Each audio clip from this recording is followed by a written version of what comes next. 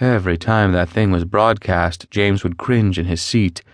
He'd mumble to himself, "What a stupid commercial. Any hack writer could have thrown that crap together. I ought to know. I wrote it myself." It was true. He had written the commercial, but he wouldn't admit to it publicly. The door to his study flew open. He was so busy daydreaming that he hadn't heard Carolyn stomping up the stairs in her fit of anger. "I called you 4 times. What the heck is wrong with you today?" she demanded. He wanted to tell her to go to hell, but he didn't bother. In fact, he hardly ever bothered saying anything to anyone, because it wasn't worth it to aggravate himself. Carolyn noticed the crumpled letter on the floor. She picked it up disgustedly. "Another one?" she sighed audibly. James avoided her piercing glance by casting his eyes toward the other discarded letters on the floor. Carolyn's face was somber. "This has to stop," she told him.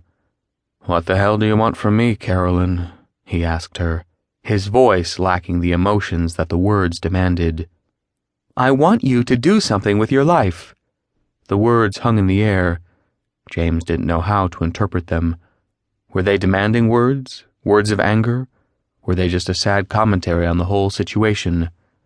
"I want you to do something with your life," Carolyn repeated in that same non-committed tone. "I am doing something. I'm creating. Out of nothing but thin air and my imagination, I'm inventing characters that people love, hate, laugh at, and cry with.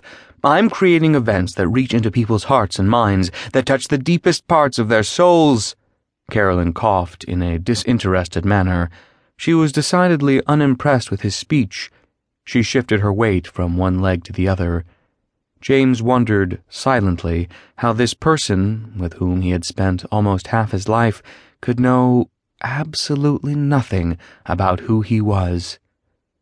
"I want you to do something with your life," Carolyn repeated, as if there was some magic hand of fate that would grant her every whim and desire, solely because she verbalized it 3 times. "I'm a writer," James said quietly. He couldn't stop himself from looking around at those rejection letters over the room. "You've had 1 story published in a magazine. That was over 2 years ago when you first lost your job. 1 story, James. 1. 1 story doesn't make you a goddamned writer." She never even mentioned the commercial he wrote for her legal practice. Clearly, it wasn't of high literary quality. "And the commercial," he reminded her without conviction.